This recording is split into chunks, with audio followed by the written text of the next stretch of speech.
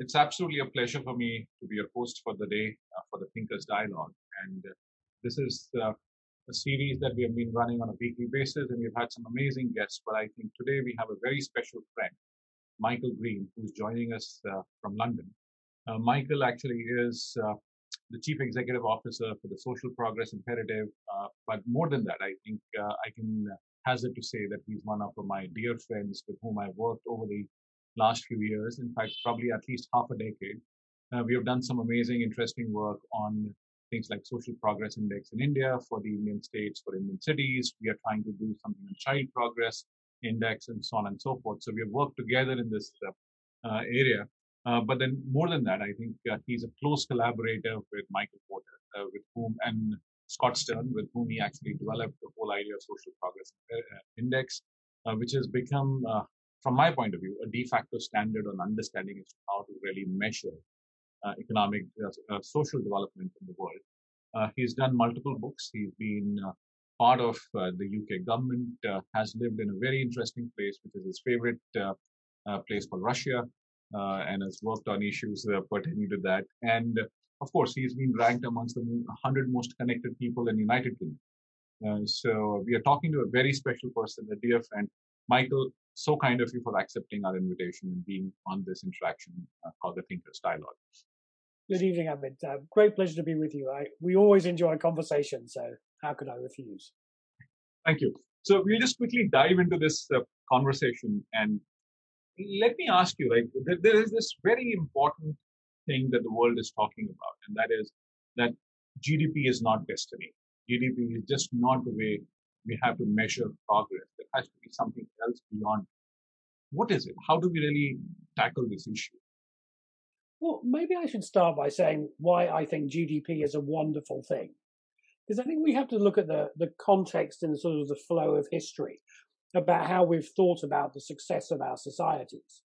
And so in previous centuries, the success of a society has been measured in things like how much gold is there in the ruler's treasury, which is essentially the doctrine of mercantilism.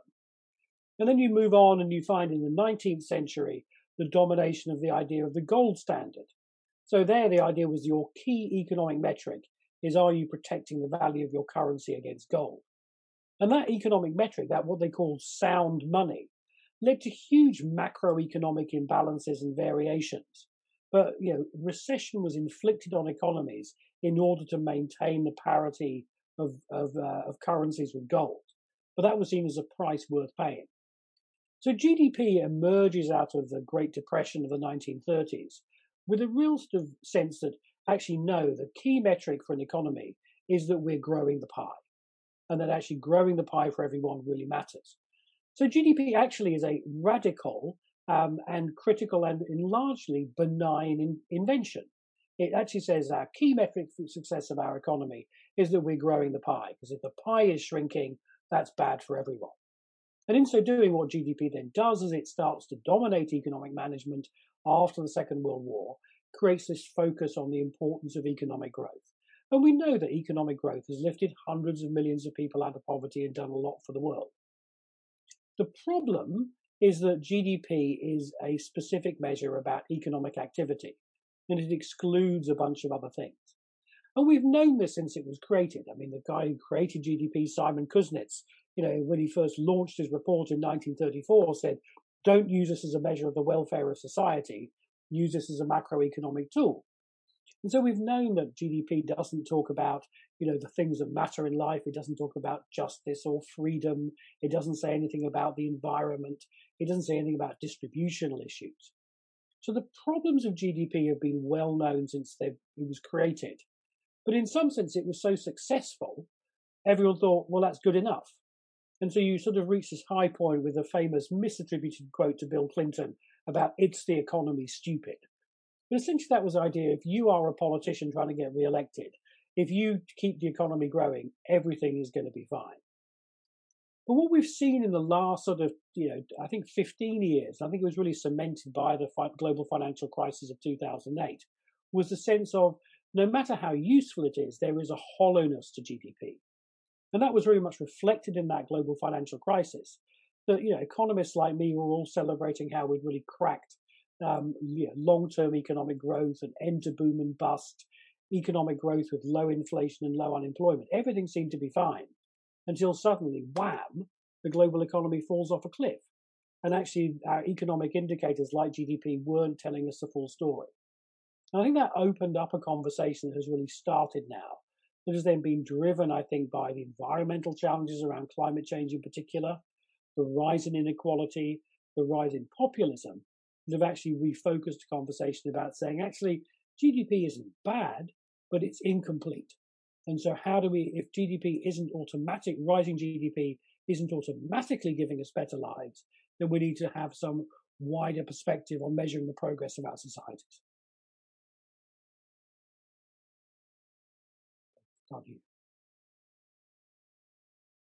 So, Michael, when you're saying that GDP is not the most appropriate measure in terms of understanding welfare, but the world has also gone through a very amazing turmoil in the last 12 months. So how do you really see this whole thing of boom, bust cycles, how economy is growing? And because suddenly we are seeing that economies are shrinking across the world. And how do you think this measure is probably not the right measure given the present circumstances as well? So the Social Progress Index that we created is a measure of the social performance of a society based entirely on non-economic indicators. So unlike Human Development Index or other measures like that, there's no GDP in our Social Progress Index model. What that lets us do is then look at the relationship between GDP and social progress. And the one the headline finding is that broadly, richer countries tend to have higher levels of social progress. So getting more GDP, if you want more social progress, getting more GDP is not a bad idea. What we also see is that GDP is not destiny. At very similar levels of GDP, you can have very widely varying levels of social progress. So that tells us, I think, empirically that this idea of there are different types of economic growth, some of which are more or less productive in social progress, is actually a fact. So we've got to think about the quality of our economic growth. So sorry, go ahead, please. No, then the second one, I think, is then what we're going to see is what's going to be the impact of shocks. And I think if anyone says they know what the impact of COVID is going to be, they're a fool or a liar, because this is an unprecedented crisis and we've got to see how this is going to shake out. But certainly we are we going to see a dramatic, at least short-term reduction in GDP? What's the social fallout of that going to be? And I think we're still studying that at the moment to see what it is. And I think what we're probably going to find is that it's how we respond to that shock that's more important than the shock itself. So, Michael, are you trying to say that we have to look at investing as economies in social infrastructure more than focusing on things like, say, monetary policy, fiscal policies, or whatever, to really make the world a better place? I think it's about widening our lens. Since economists can't say we've got the macroeconomic variables, growth, unemployment, inflation sorted, and then the job's done. Actually, we need to be asking ourselves a wider set of questions. And that might have been a heretical viewpoint 15 years ago. But it's interesting listening to central bankers, whether you're here listening to the former Bank of England head, Andy Haldane, people at the Federal Reserve, other central banks are all starting to talk about these wider factors because people are understanding that both the environment and social issues are risks and opportunities for economic prosperity. And since if economic prosperity is built on fragile environmental and social foundations, it won't be sustained in the long term. So if you're trying to create sustainable long-term economic growth, you've got to factor the economic and the social into it. And if you really look at this metric that you've developed on social progress, how do you think the world performs from your point of view? Of course, you're saying that there is a gap that exists, but then how does the world really perform at this point in time? Well, I think there is this thing about the world is going through this extraordinary period of rapid progress.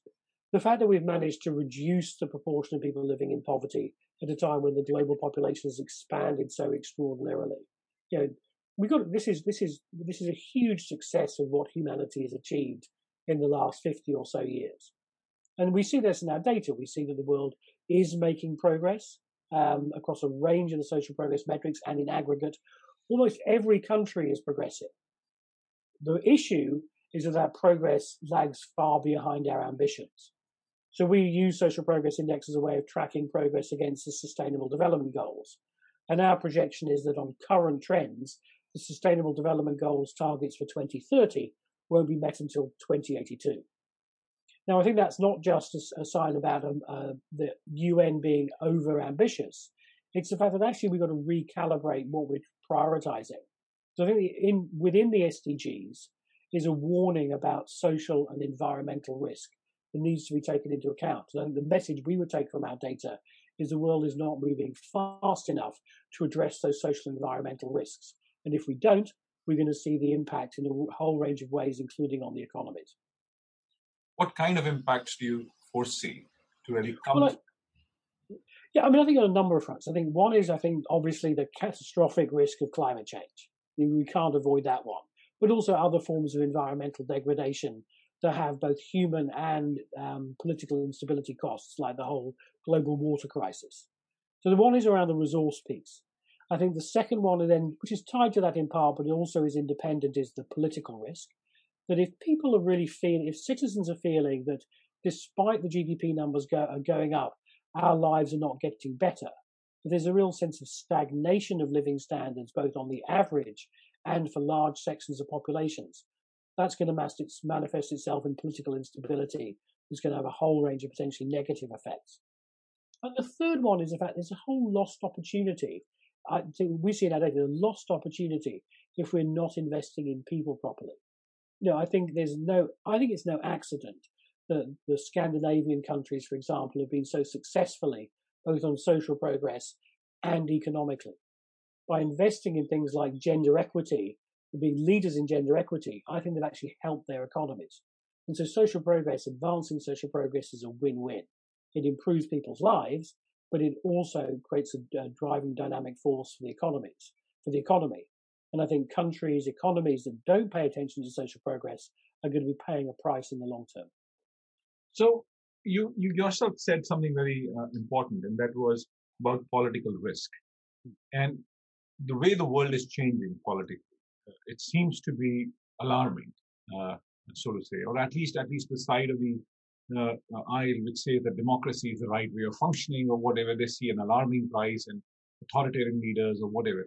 How do you really read this? Like, do you think social progress as an idea gives you an indication as to how these political risks will unfold in the future? And some examples from the data that you might have actually seen.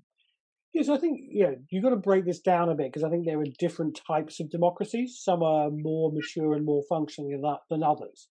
But certainly I think we would say if you look at the rise of populism in the United States in the last decade, and if you look at the rise of populism in the UK, manifested particularly through the whole Brexit issue, we do see this is taking place in a decade where we've seen social progress in the United States go backwards and social progress in the UK stagnate. I think that's not, obviously there are other factors involved there. But I think in that world post-financial crisis, when there was a sense of anger about the banks receiving so much money, and then citizens really not seeing their lives getting better, I think has had an effect on catalyzing a certain level of appeal to populism within those countries. So I think that's part of the story in some of those sort of more mature democracies.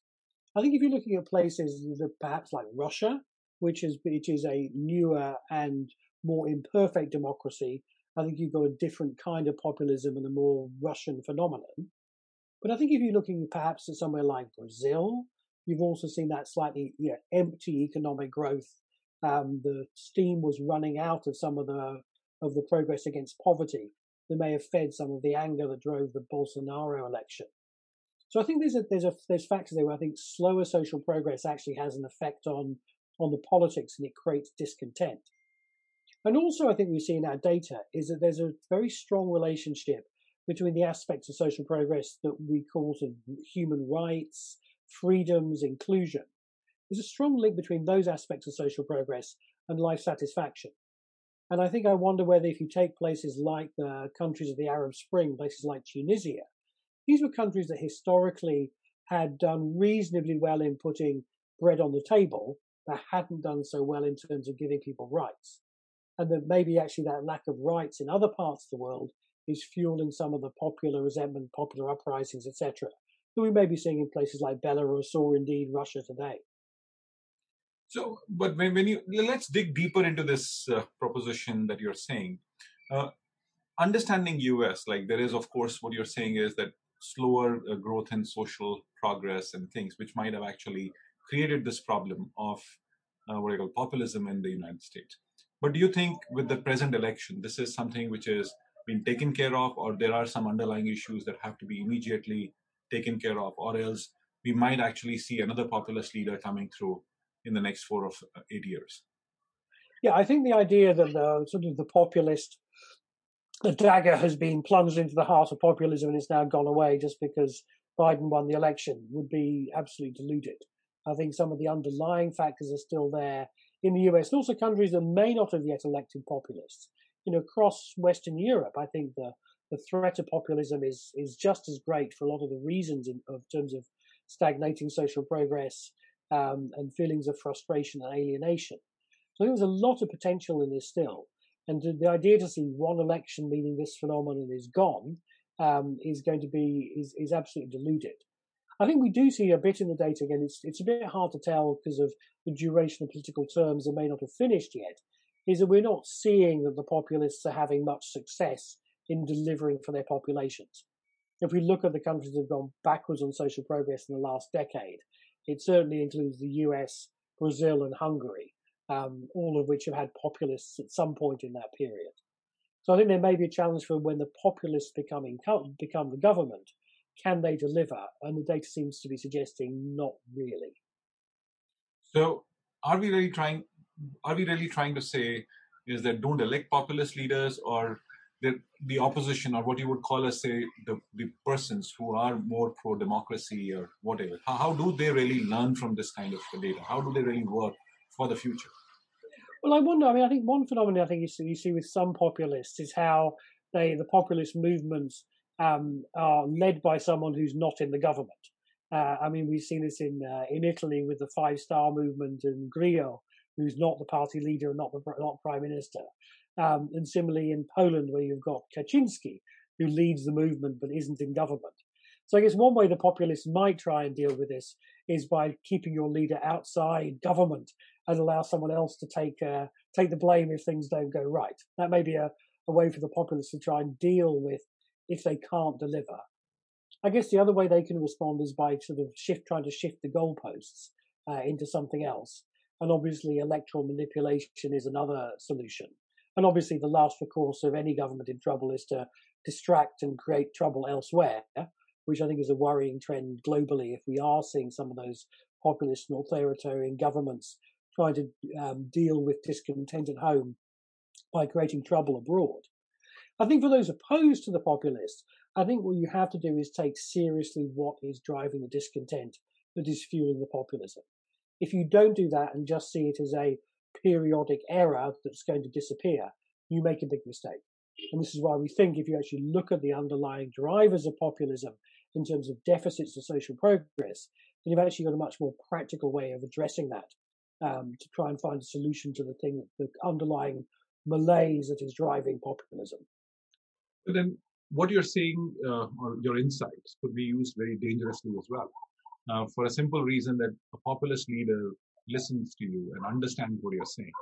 There must be more of a reason for him to actually let these underlying factors run and probably even push them forward so that he continues to be there. So how do we fight it out? Because suddenly it is not about an elected leader or whatever. There has to be much more that needs to be done and beyond the political leaders. So how do you think others can actually get involved wherein they understand these challenges?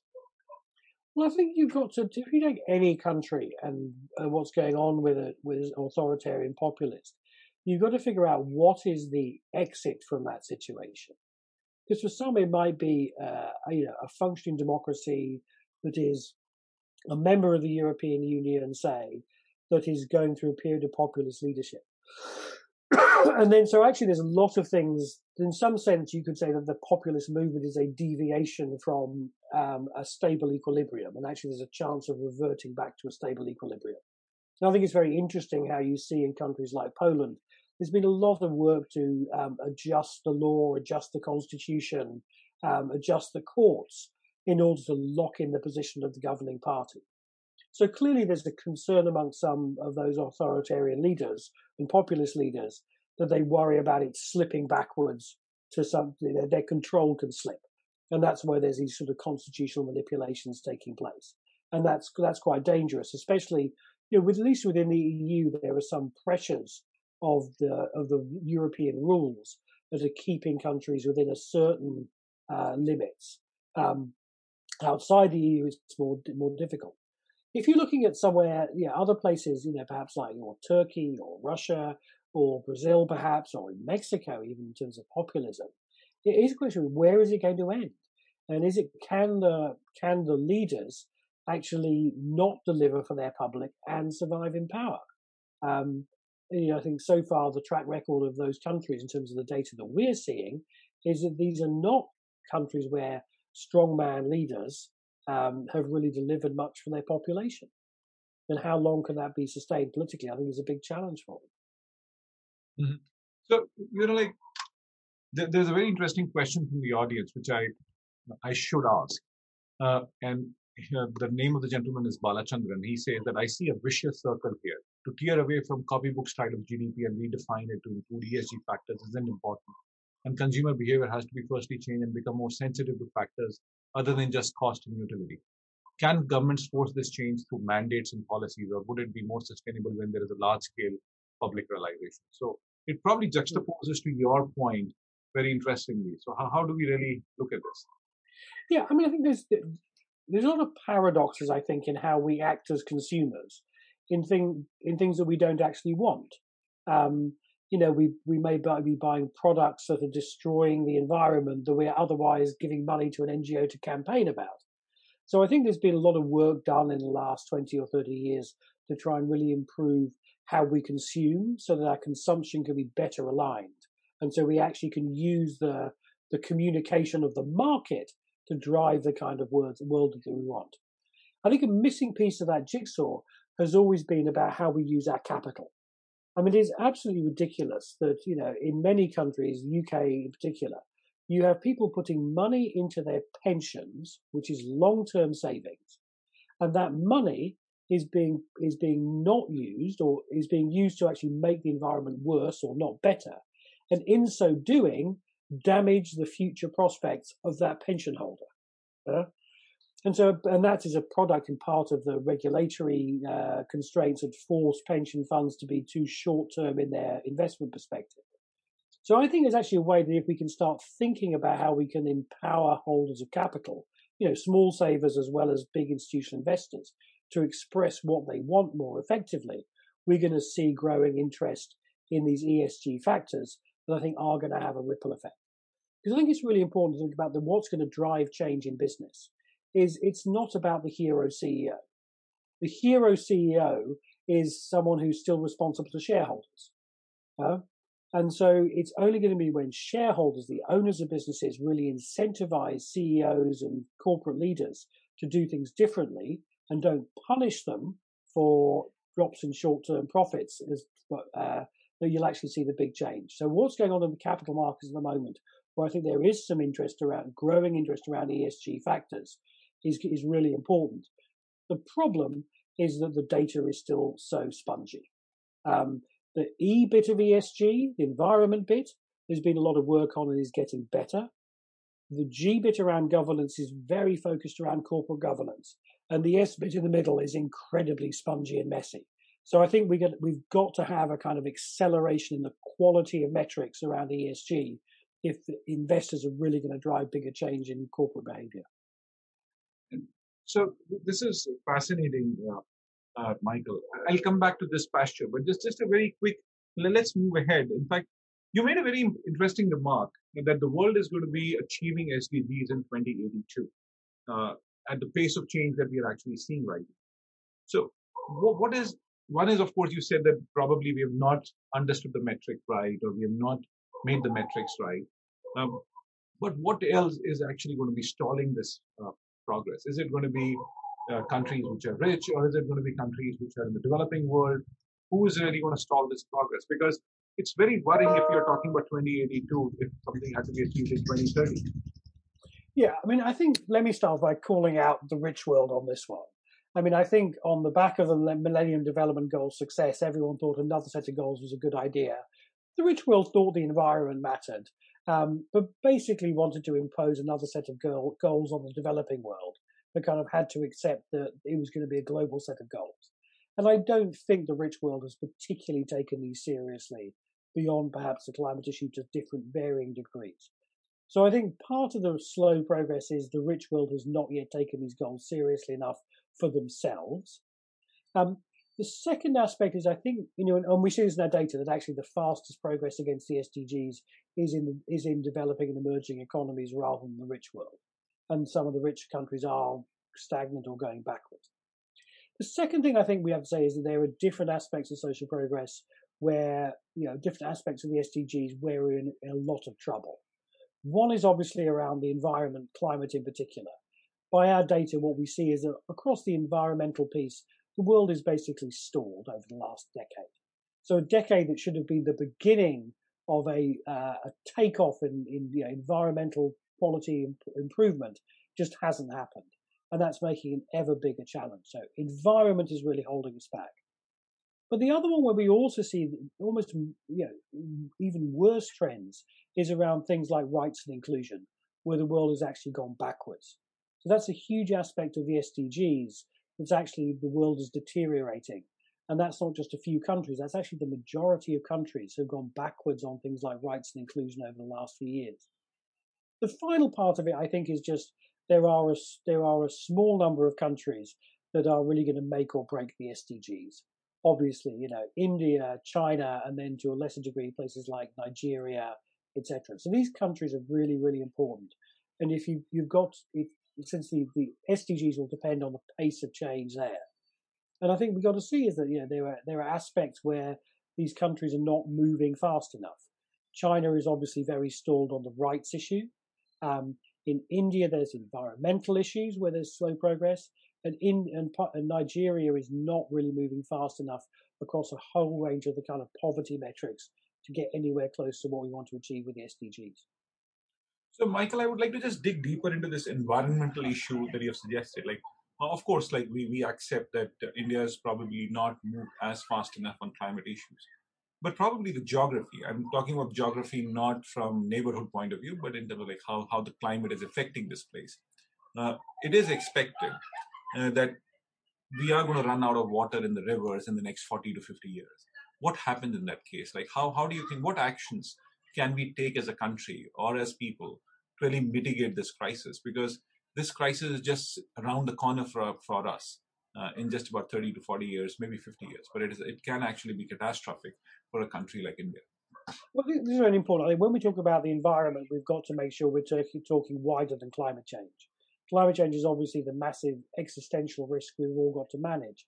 And this is a very difficult one because the world is not yet ready with the technology to manage the necessary energy transition that is going to allow the development process to continue. And that's why there are some very hard choices here. And this is why the COP26 conversations this year are going to be very difficult because there's a question about share of carbon. But that is one part of the environmental conversation. I think for a country like India in particular, some of these wider ones are so important, like water. I mean, water is one we should be talking about so much more. It's an enormous strategic risk that comes with a huge human cost that could be setting back economic progress as well. And how do we actually manage our water resources effectively is a really critical one. And then, of course, you've also got other issues around local air pollution, particulate air pollution, which is an issue here in London as well as in Delhi. There's a lot of issues there we've got to address on the environmental front. So the environmental stagnation is not just our failure to globally to tackle climate change, but also the set of other environmental issues that we're facing. And if we don't address, are going to have health implications, social implications, economic implications, and of course, political implications. And what do you think? Of course, there is a thing that the government can actually do, and of course, the risks are very well known. But this is a fight, or this is a struggle for which each one of us will have to be part of it. So, how do we become part of this kind of a movement wherein we are able to solve this problem? Because we can't just say only governments will do something. It has to be responsibility of corporations, individuals, and everybody. It's a collective effort. Mm. Well, I think one of the challenges we have at the moment in the world with arising out of COVID is in the sense of the danger of increasing sort of not isolationism, but a disaffection with economic cooperation and integration. I mean, this is about the movement of people. It's also about the hoarding of vaccines. And the danger, of course, is that once you set up a cycle of competition like this and tit for tat, is these things just start to move out of control. And if you look at the collapse of the global trading system in the 1930s, the speed with which that took place from a very sort of open trading system to barriers going up everywhere, driven by politics, we have to be very worried about how quickly that can accelerate and the need to protect our kind of global coordination mechanisms, our regional coordination mechanisms. Because ultimately, it's only going to be by dialogue. India cannot resolve its water issue on its own. It's going to have to work with its neighbours. We cannot solve the water issues in Europe without pan-European conversation and by the integration mechanisms that already exist. We cannot solve climate change without global mechanisms. My hope, in a sense, is that what COVID does is provides a wake-up call about the need for those global coordination mechanisms. What COVID has done is a manifestation of how we are, by definition, globally interconnected now, and you cannot avoid it. And the governments and the markets massively underpriced that pandemic risk. I mean, if you could have invested $1 billion, $100 billion, 15 months ago to have stopped this crisis, it would have been a fantastically good investment. So maybe there's something coming out of this. It's not going to be easy, that creates a sense about the mandate for global coordination is a possibility. So you seem to be diagrammatically opposite in your view than the previous US president, like Donald Trump. Like for him, COVID was something, everything just should be within. In fact, that's the thing that's been done in many other countries, that isolationist as a policy or whatever. How do we really bring this reality that we are living in an integrated world? Everyone matters to each other. There's an interconnection for businesses, for individuals, for societies, or whatever. But that seems to be slipping away in terms of understanding. Well, I mean, if you look at the global system and the countries that have been the real champions of the global system in the last 50 years, a lot of those countries have been, small to medium-sized Scandinavian countries. Why? Because they realize that they need the global system to prosper. I mean, it's not, I love people from Scandinavia, but it's not because there's something intrinsically nicer about Scandinavians. The Nordic countries have realized it's in their interest to have a functioning global system because they are small, open economies.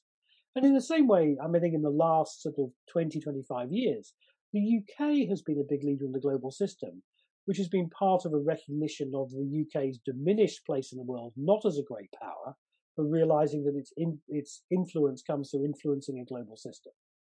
So the strongest adherents to a global system tend not to be the great powers, but the medium or smaller sized powers. So I think if we're thinking about the risk to that global system, it's going to be from the great powers themselves. And obviously that's one is the United States, and this has been part of the rhetoric of the Trump administration, was this sort of American exceptionalism and the ability for America to isolate. And again, America could isolate itself much more effectively than the UK could or Sweden could. So there's a capability there. But similarly, what's going to be the position of China and critically India as the other two great powers in the world in balancing this, and then maybe Russia to a degree of perhaps a step down. These are the powers that, in a sense, are going to make or break our global system over the next decade. Is whether those great powers are willing to play along and support a global system, or separate themselves out from it. I think one of the risks is we don't have leadership elsewhere promoting that global system. And I think Europe's failure to lead in the global system, I think, is a challenge that's actually holding us back. Perhaps with some new leadership, with Ngozi running the WTO, perhaps we're going to start seeing some leadership emerging elsewhere. But it's ultimately going to be how the great powers play this is going to determine the shape of our global system for the next half century. Michael, like to your point, well accepted. But then there's a very important question that comes, or an interesting question that comes to my mind. United Kingdom, which was the first country which probably globalized in a very interesting way. Of course, right or wrong is a different issue. We're not getting into that. But then you were probably what I call an empire where the sun never used to set. And suddenly you are actually talking about a very deglobalized world, very isolationist, moving away from European Union, not wanting to be part of it, and probably you're not a part that you used to be at one point in time. So why this dichotomy in this thinking? Because from my point of view, I find it very surprising because I think it is going to be hugely detrimental for Britain to actually be not part of the European Union. Mm. Yeah, but there's the joke. I think it's an Irish joke. Why did God give the English a country, an empire on which the sun never set? Answer: would you trust an Englishman in the dark?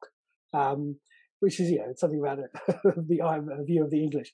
But yeah, there is a point about the UK is embarking on a very new path, and I think there is a point about understanding that Britain's prosperity was not indigenous, homegrown. It was directly connected to the growth of trade and empire. And that's trade in a whole range of ways, from the slave trade to empire elsewhere. And Britain was lucky in the 18th, 19th century, was also sitting on probably the world's largest and most accessible store of hydrocarbons in the terms of the UK coal fields in the 18th, 19th century. But aligned with energy and empire with trade, proved to be an incredibly powerful engine for economic and political success. But that was so Britain's golden era in that sense, is that people sometimes hark back to, was not about one of isolationism. And of course, one of our challenges have always historically has been trying to get anyone to buy any of our stuff. That's always been a problem for Europe in general, was that bullion was always flowing eastward to India and China to buy things, and India and China wasn't buying anything. In the 19th century, that paradox we dealt with it, the British Empire dealt with it by selling opium to China to try and rebalance our trade. So I think there's a dangerous misunderstanding of seeing the UK as being a dynamic economy that was always great at manufacturing and can now reclaim global markets. I think we could find ourselves very outside in the cold in the global economy. I think it's very worrying times, I think, for the UK from my perspective. Mm-hmm. And how would you want to solve it? I mean, I think you've got to say is how can you play on the UK's strengths and really what we're good at. And I think what we do find in the UK is like there's still some sort of nostalgia for why can't we go back to making things anymore? Well, we stopped making things because once there was no empire, it turns out we weren't very good at it compared to everyone else.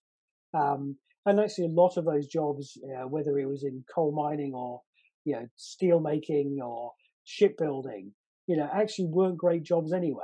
So I think some of that nostalgia about manufacturing has to go. We have to realize where there is a strength, and the strength is going to have to be around the intellectual side, which is going to be finance, creativity, and education.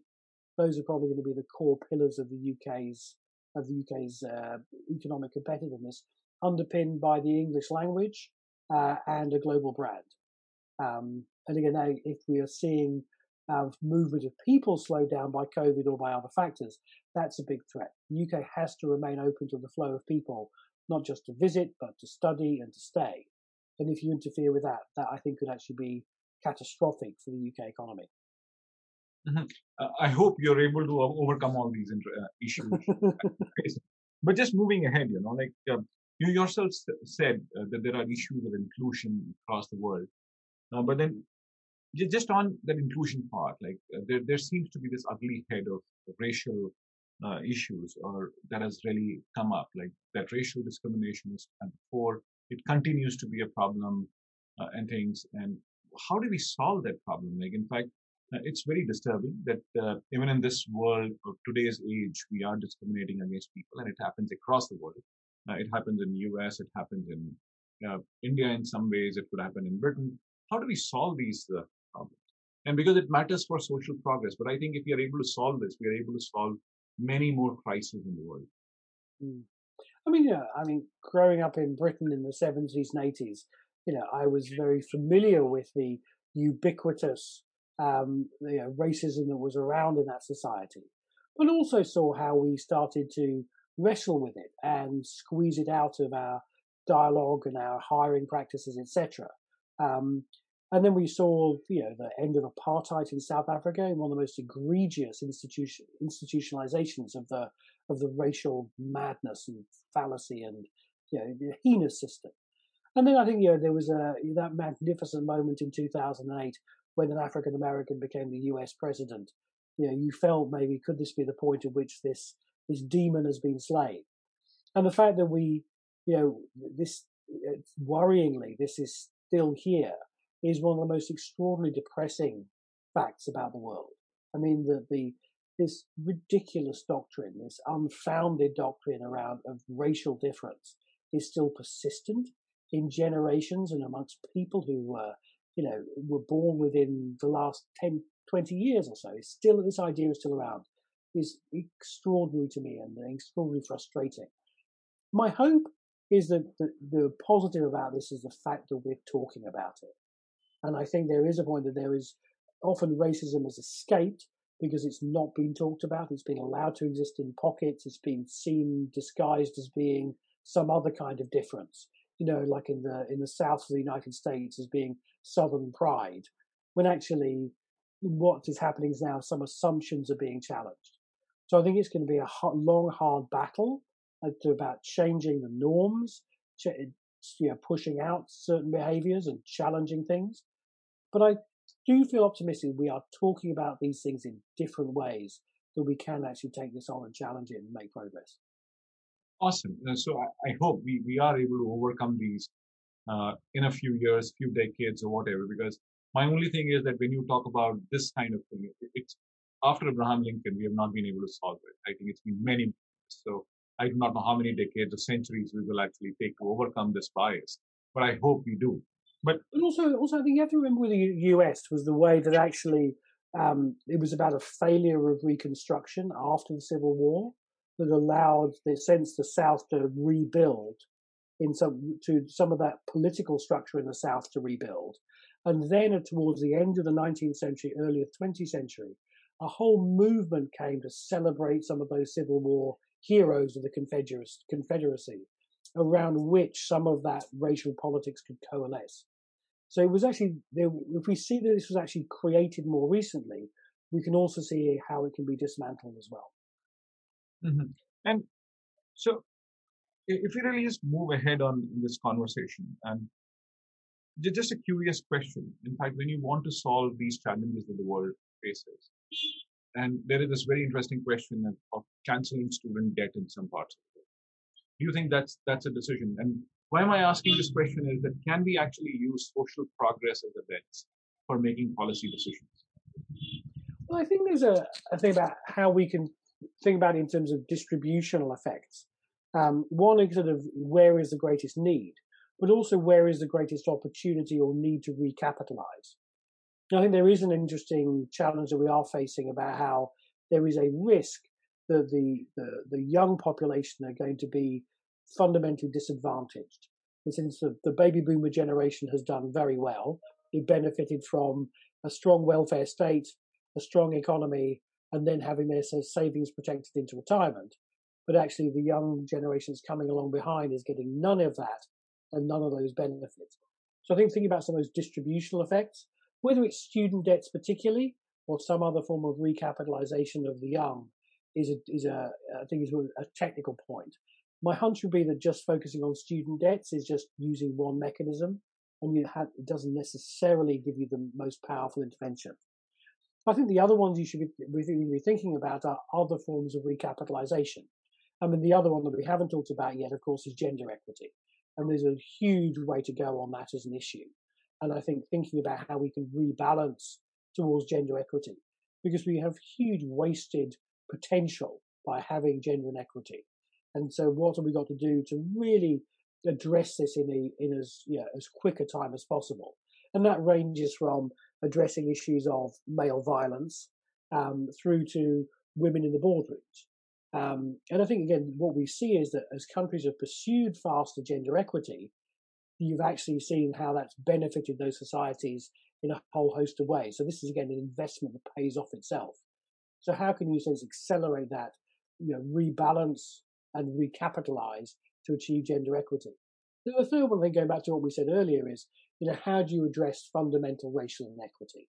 And to do that, you may need to deal with fundamental recapitalization of certain communities that have been fundamentally held back. I mean, the data we're seeing from the US is the way that the African American communities, in terms of not just economic metrics but health metrics and other metrics, social metrics, have really been sort of held back. How can you actually create a fundamental step change in that to recapitalize those groups to ensure that there's a fairer path forward?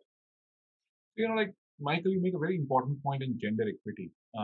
But then in these times of COVID, what we have seen is that labor participation rate for women has probably fallen. So that means this pandemic seems to actually be catastrophic for gender equity in general. How do we really emerge from this? Because whatever achievement the world would have done in the last 20, 30, 40 years might have actually got lost. The other point onto this itself, and I just want to ask that question in the same breath, is on education. Because the school is closing down for the last 1 year, it is expected that the learning divide has actually deepened. Students are probably back by about 3 to 5 years on their learning curve. Now, how do you think we overcome all these issues as we go along? Yeah, I mean, I think there's going to have to be some very, very strategic new deal on the back of COVID to deal with these inequities. And as you say, I think we're seeing it ripple through in a whole bunch of ways. Given the relation with labour participation, there has been disproportionate effect on women, as you say. And so I think if we don't address, we're going to set back women's economic participation. Secondly, you've got the whole issues around the labour market who's working. I mean, sitting here in London, the people in the leafy suburbs in big houses are all sitting at home teleworking to their well-paid jobs. And people in the poorer parts of London are the ones who are having to get onto the underground, travel to work in service sectors, exposing themselves to more risk. Have taken a much bigger burden than we're seeing in mortality figures in London to death from COVID. So there's a huge inequity there. And then thirdly, as you say, this whole issue around education. As a parent of 2 boys under 10, I know how hard the Zoom schooling is. But we've got it easy compared to so many kids. And the possibility that we'll reopen up and widen educational divides is very, very worrying. And as you say, it's going to be very hard work to catch this up. I know there was some work done, someone pointed me to, about looking at the Pakistan earthquake of 2005 and the implications that had of kids being out of school. And that even a period of several months out of school could knock back progress, educational attainment in terms of years. So there's going to have to be a very concerted effort to catch up, and also with a very, very clear distributional mindset to say where is the greatest need and invest resources accordingly. So, Michael, I have to ask you this question. Like, you've created this very important tool in social progress, which gives us huge levels of insight. Of course, how do you really use it for grassroots impact and things? Like, how do we do that? Like, if you had to tell a policymaker, what does he need to do using this index? What would you want to tell him? Well, I think it varies in terms of different contexts and which level of policymaker. But there's two aspects. I think one is to help policymakers at the national and local level to use this data to essentially understand their communities better and distribute their resources better. And if you distribute your resources better with more effective policies, it actually pays for itself. One of my favourite impact stories is from a partnership we have with one of the boroughs of London, Barking and Dagenham. They've used the Social Progress Index, they've built a Social Progress Index for the individual wards of the borough, and they've used that to refocus their services. By doing that, they've shifted more of their spending towards prevention. Prevention has produced positive social outcomes that have then saved them money. And I think this is part of the killer argument with governments, is that basically we can help you to do smarter things that delivers better social outcomes, and ultimately it saves you money.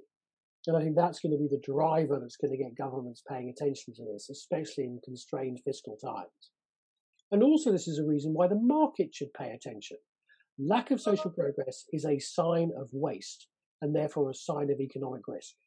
And so actually the market should be supporting and prioritizing governments that are pushing social progress, because actually these are governments that are taking better stewardship of their social and environmental assets for the long term.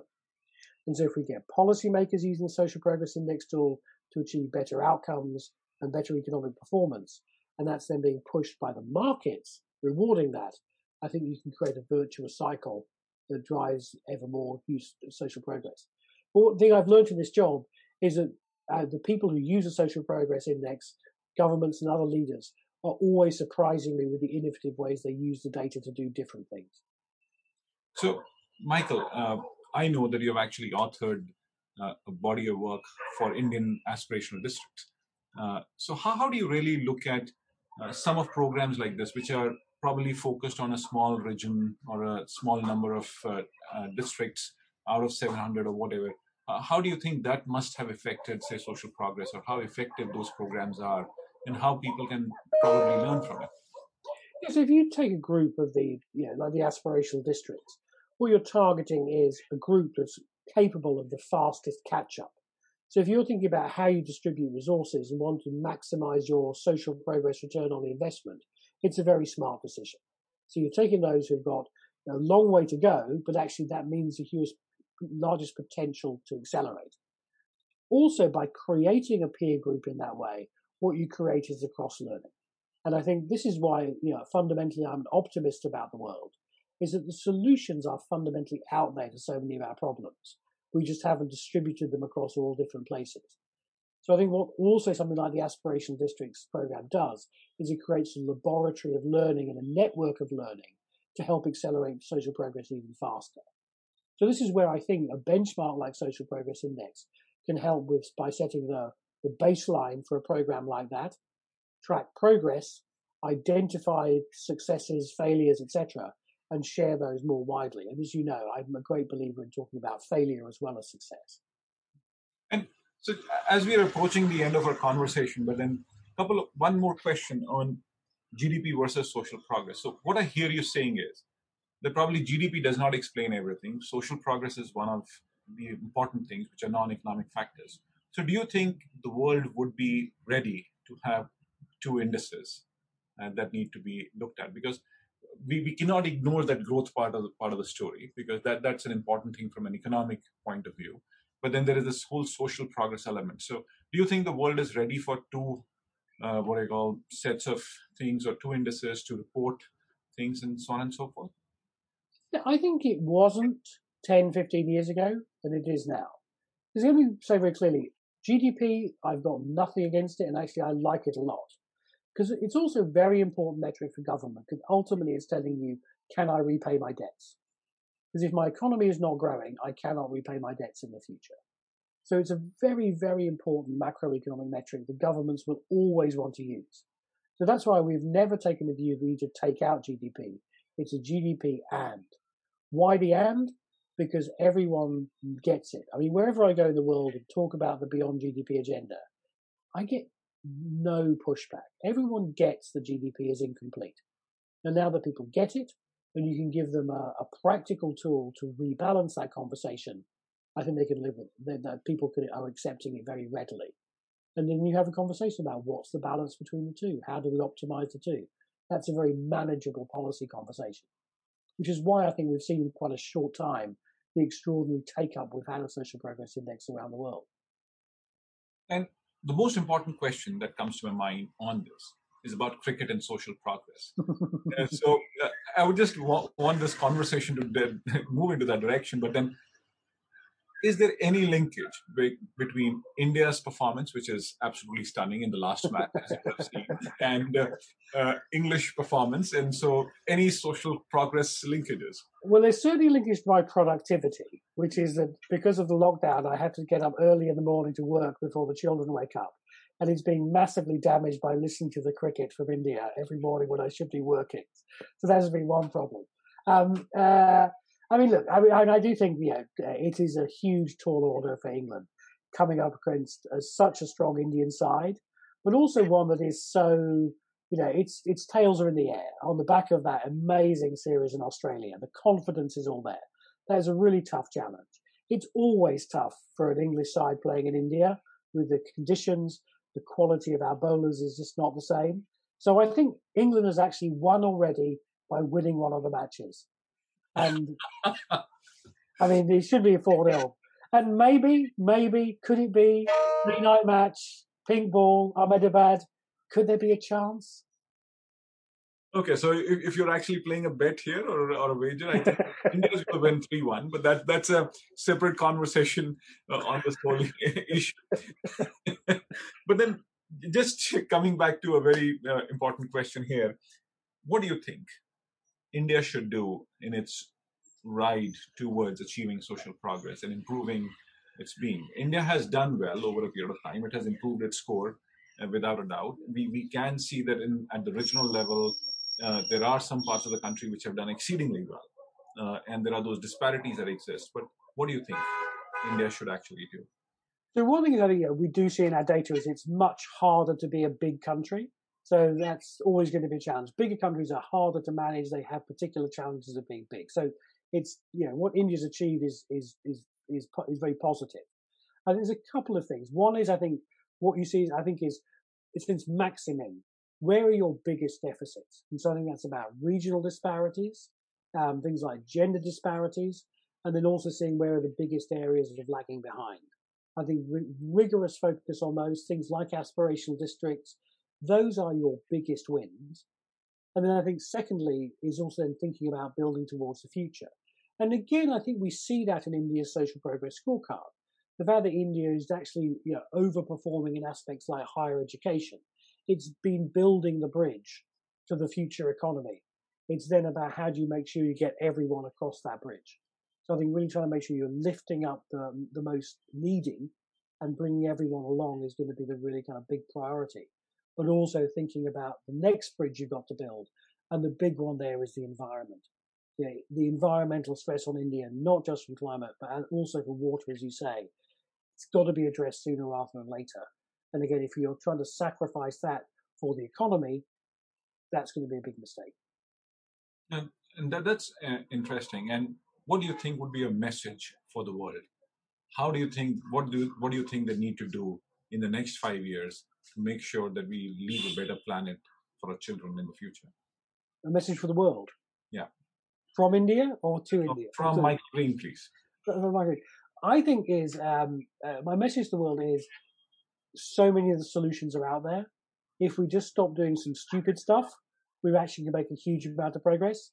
And once we start making progress and seeing what we can achieve, it's going to become self-fulfilling and accelerating. Michael Green, this has just been a wonderful conversation. I think I thoroughly enjoyed it. I hope you are going to be here with us for another round of conversation sometime in the near future. Thanks a lot for joining us today. It's just been fascinating. I mean, it's always a pleasure. Thank you so much. Thank you. Bye-bye.